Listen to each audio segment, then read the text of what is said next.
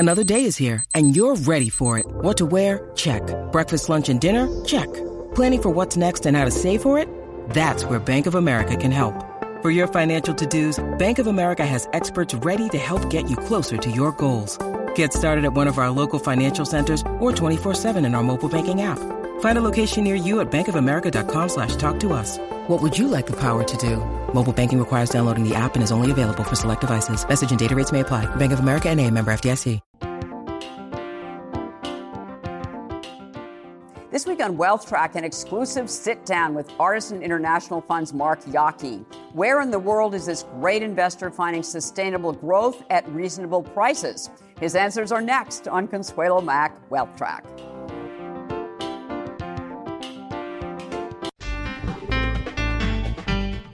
Hello and welcome to this edition of Wealth Track. I'm Consuelo Mack.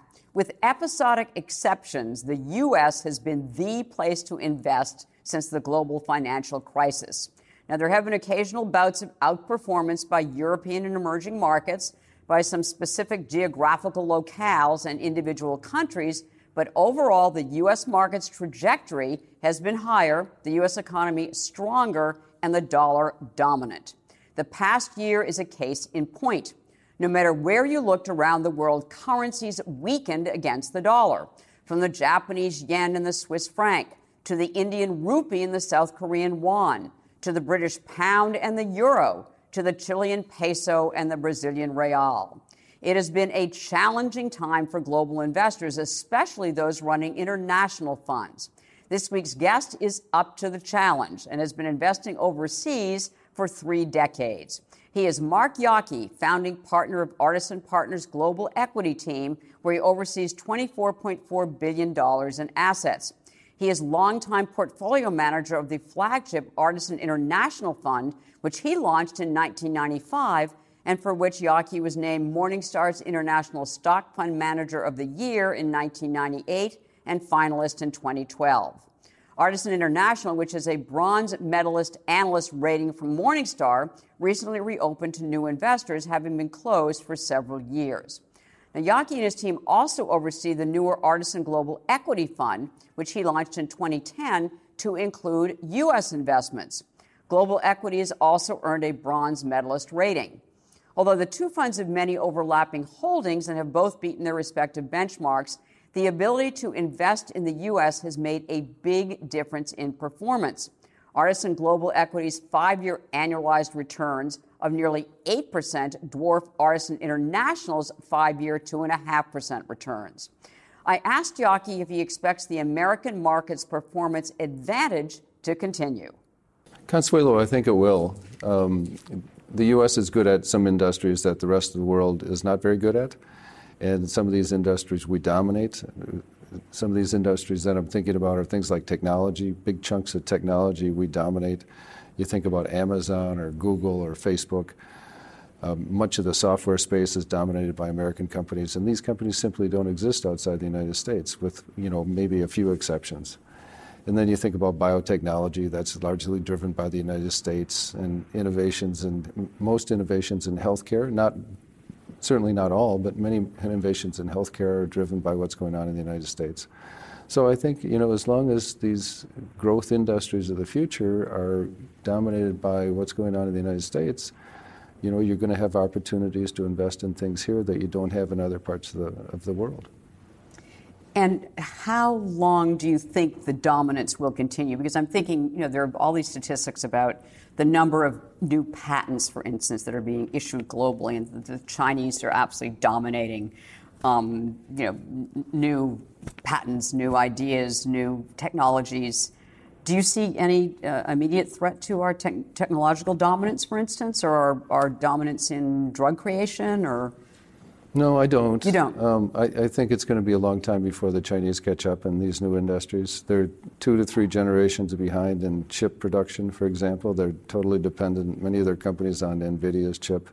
Mm-hmm. And in the biotechnology area, they're just beginning to do research in many areas of biotechnology. Mm-hmm. So I think it's going to, in 20, 25 years from now, it may be a different story, but as long as people continue to innovate in this country and innovation is rewarded. If you're an entrepreneur in the United States, you can benefit a lot from your innovations, and Right. in many other countries, and possibly China, not always, but sometimes you don't always enjoy the benefits of those innovations. And gee, that makes a difference. It does. Mark, does it? It does. Do you think that growth is going to continue to outperform value? I do. I think a lot of value stocks are value traps, because it's a digital economy today. There are businesses that added a lot of value in the past are being disintermediated. Mm-hmm. And I'm not talking about taxis and Uber. I'm talking Right. about, software companies replacing other companies that provided the same service, and now you can buy it through software at a quarter of the price. A lot of, industrial companies are being disintermediated by other companies. And so, we'd like to find companies. One of our sort of pillars of our investment style is to find areas where there's not a lot of competition. Right. Because if we can find areas where there's not a lot of competition, you typically have more pricing flexibility, and you'd like to have the ability to raise prices. And that's why these data providers, companies like that, are so valuable, because they can raise prices because they're little monopolies. So if I look at the global equity fund versus the international fund, for instance, what kinds of companies have made the biggest difference for the global equity fund that you couldn't invest in the international fund? So the software area has been the biggest difference in a couple of companies in the healthcare sector. Yep. Things You want to like, name some names? So in the tool sector, we like the companies that make the tools that allow medical research to be done. Companies like Danaher, companies like PerkinElmer, companies like Bio-Rad. These industries are dominated by U.S. companies. FANGs, for instance? The FANGs. Now, what we've done is... what have you done with the FANGs? Well, we put a couple of the FANGs in the international fund. Right. And you might say, well, they're not exactly international. But in our view, they are unique companies that operate globally. So a very small part of the international fund is invested in U.S. companies. Right. And I think it's 14% or something in international. These are mainly FANGs. Right. Now, at Artisan, you describe the kind of companies you buy basically as having sustainable growth at reasonable prices. So what does sustainable growth mean? What are you looking for? So, Consuelo, that means we're looking for companies that are not going to be around for a year or 2 years or 3 years. They're going to be around for 20 years. Mm-hmm. Companies that continue to innovate, companies that continue to grow. Nestle, we've owned for over 15 years. It's been a wonderful stock. It's more than tripled. It may have quadrupled. And you think that's a big, dumb, boring food company, but right. Actually it's terribly innovative. They have great products. They're respected around the world. They're a great beneficiary of globalization and the rest of the world income's growing so that you can afford to buy some of Nestle's products. And they've constantly rotated out of these old businesses like fish sticks, if you remember fish sticks. I haven't had one for a while. Yes, vaguely. But I used to have a lot of them. And now, people don't eat so many fish sticks. And now they're in things like coffee, where you make the really high-quality coffee at home. And, they just bought out Starbucks coffee on the shelf business. So they're moving from low value-added products into high value-added products. And the beneficiary of that has been the shareholder, of which we're one of the biggest. And just as the U.S. has certain companies that you can't find outside the United States, right. Internationally there's some really unique companies too that we've been able to invest in over the last 15 years that have really helped the international fund, perform at different times extremely well. Right. And Nestle is one of those. What are some of the other, international companies, internationally based, that you own in the international fund that you think are going to have the same kind of performance, sustainability, and innovation that we're talking about in Nestle? So there's our largest holding is a company called Linde. Linde, right. And it's a merger of a U.S. company that used to be called Praxair and a German company called Linde. And they put them together, and the authorities have made each company sell off some of their assets. But what's happened is they've been able to keep their best assets. And so you've taken two really good companies together and you've made an even better company now. And so fundamentally the industry is wonderful. And secondly, the management is outstanding and it's highly cash generative. and it's highly stable. And if we ever do have a slowdown in the global economy, Linde is going to outperform everybody. It always has in every recession over the last 20 years. And Linde is the top holding in both of your portfolios, both yes. of, right, the global and yes. the international, yes. right? And Linde is in industrial gases, is that right? And right. It's something that. So what is it that is so great about it? Well, you use industrial gases for everything. Nobody realizes it, but you use it for everything. So industrial gases are used at hospitals, oxygen. Mm-hmm. They're used to get oil out of the ground. Mm-hmm. When the oil wells start to run down, you have to pump in industrial gas to get the oil and gas out of the ground. They're used to, industrial gas is used to freeze frozen peas, if you have any frozen peas in the refrigerator mm-hmm. for a cold, stormy night. So it's one of those, right, components or whatever that's used in just about everything, that none of us had a clue. And it's the best right. business in the world. Right. All right, one of the best businesses in the world. All right. What's another best business in the world that you might have in international and in global equity as well? Well, so there's these other group of stocks that we like a lot, and they're the exchanges. And our second biggest holding is Deutsche Börse. Mm-hmm. It's the German stock market, but that's not why you own it. You own it for the derivatives exchanges that they have. And the regulators 10 years ago said, after Lehman and all the problems of that right. bankruptcy, that you had to trade products on exchange. And so all of the holders of the exchanges around the world have been beneficiaries of that because a lot of trading was done over the counter. Mm-hmm, mm-hmm. It's all moved down to exchange, and if you own one of these exchanges, you've done extremely well. And then derivatives trading grows every year. And these guys get a little slice every time there's a trade. And they also own the repository for all the stocks and bonds in Europe. They have $13 trillion in Clearstream, and they get paid a little bit to hold those assets, and that's worth $300 or $400 million a year. They're going to make acquisitions. It's doubled since we bought it, and we think it's probably going to double again. We own the London Stock Exchange as well. That's been a great stock for us, and Deutsche Börse has been a great stock. We own ICE in the global portfolio, and we own the CME. So the exchanges are just fantastic. One of the approaches that Artisan is known for is that you identify big themes that you want to participate in, and certainly the exchanges are part of your financial services theme. And what other kinds of financial service companies are you investing in? We like the insurance brokers, and it sounds like a terribly boring industry, mm-hmm. but actually as an investor, when you see something like this, it's actually pretty exciting. Because there's very little competition. It tends to be a rather small industry that with a few number of providers and mm-hmm. a large number of customers. So that means that you have not very much competition in some areas. And these companies are highly cash generative. They also have big consultancies. And if you think about all the new risks that are possible in the world today that we haven't thought about in the past, things like cyber risk and terrorist risk, pollution risk and climate risk.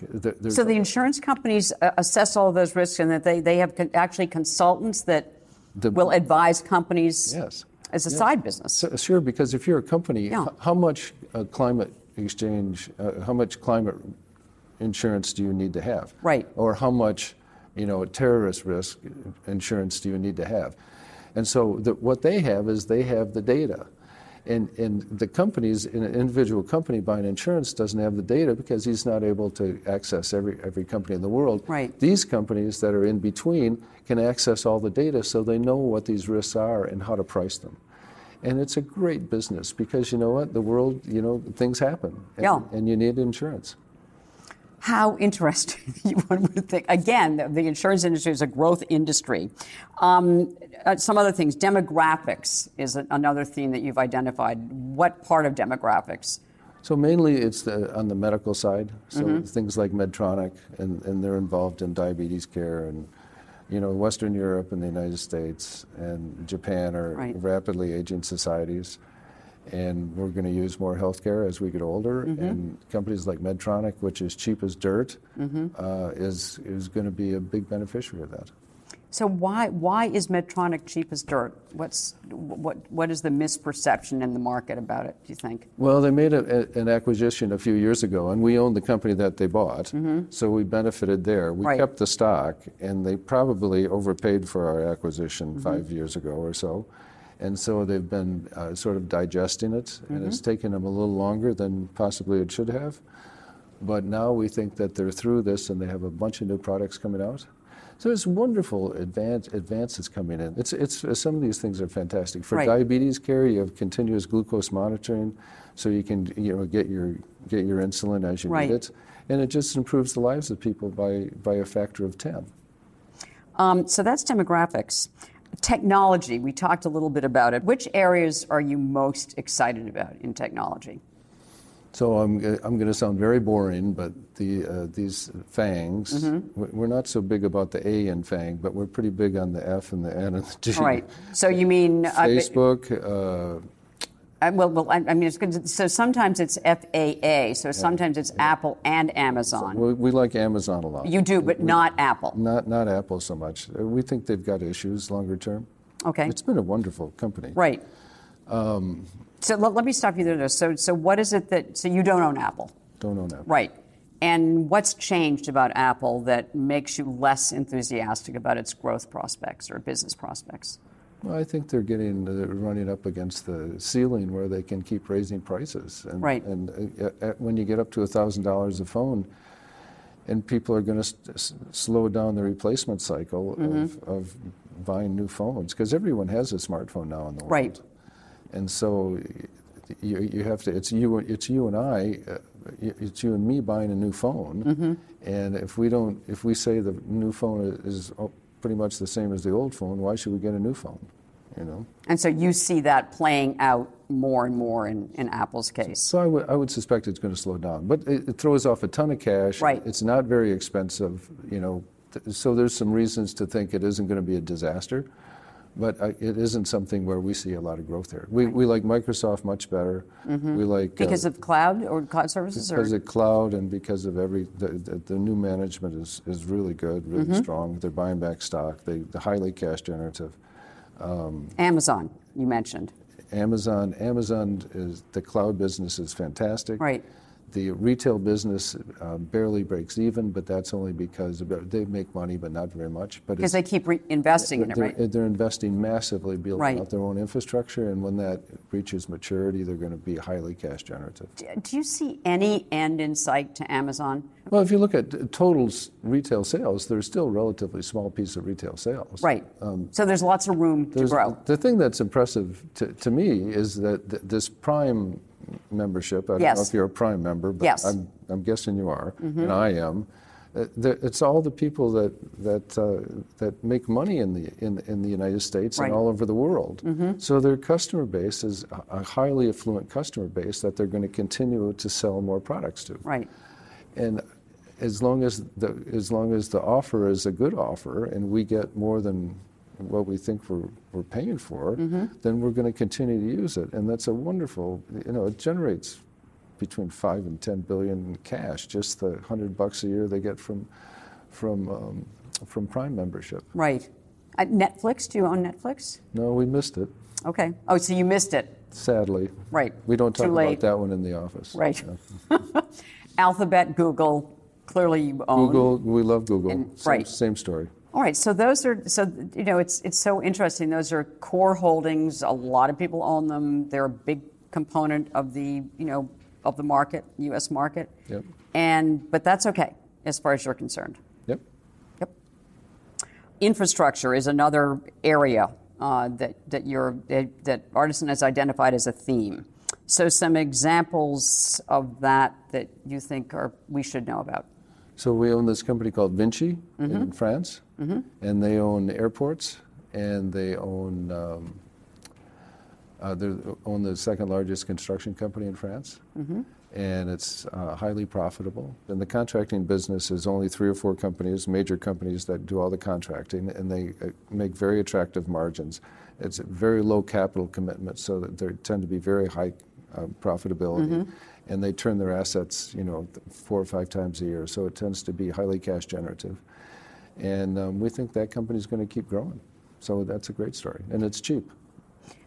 I meant to ask you under the technology theme about artificial intelligence. Is that an area that you're investing in, and if so, where? Well, we're doing it through Google and through Facebook. All right, which are spending a ton of money on artificial intelligence. And Microsoft, too. Right. And I've met the heads of AI for Microsoft and for Facebook. The Facebook head of AI is a French guy. The French are really strong on mathematics and artificial intelligence in this whole area of research.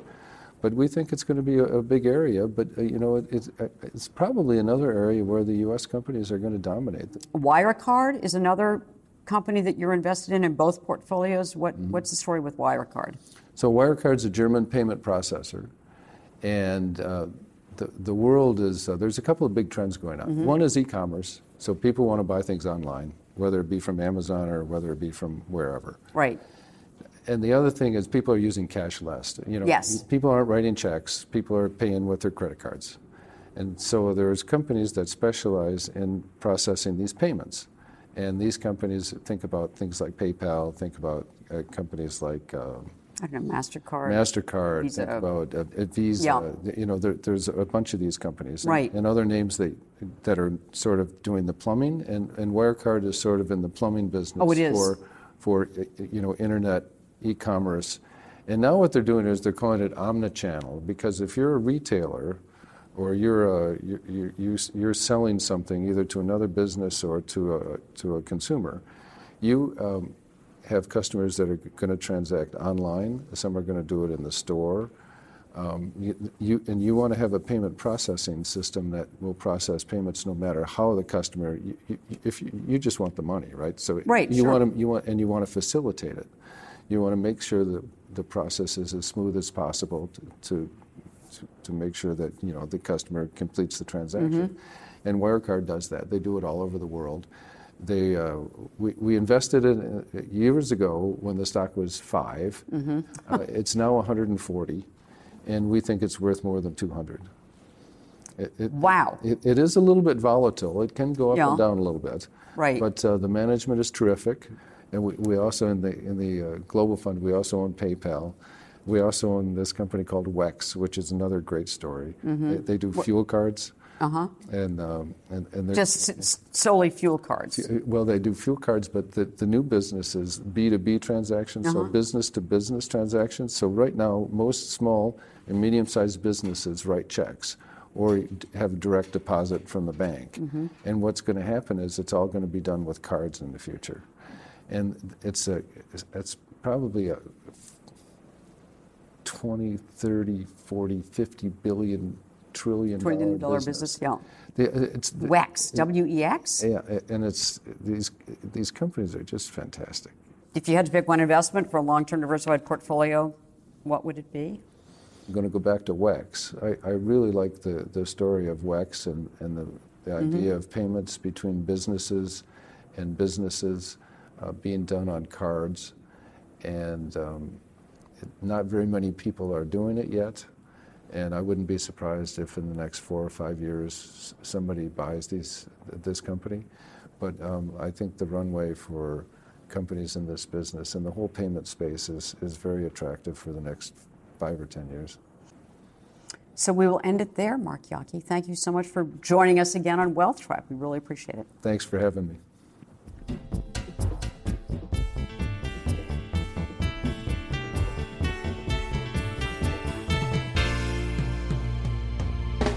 At the close of every Wealth Track, we try to give you one suggestion to help you build and protect your wealth over the long term. This week's action point is make some investments outside of the country. Now, all investors tend to have a home country bias. It's where we live, it's what we know. The U.S. has been the place to invest for the last decade. Our home country preference helped us, but it's late in the economic and market cycle for us. It's early for some other countries, particularly in the emerging markets, where some countries are experiencing economic turnarounds and political reforms. Among Morningstar's favorite emerging markets funds are one from Mark Yockey's firm. Artisan Developing World Fund is rated 5-star and is a bronze medalist. The fund is run by an experienced emerging market manager, Lewis Kaufman, who launched it in 2015. It focuses on 40 to 50 high-quality companies, either based in the markets themselves, including frontier markets, or developed market companies with large exposure to emerging markets. An established emerging markets fund run by an experienced team always has a place in a diversified portfolio.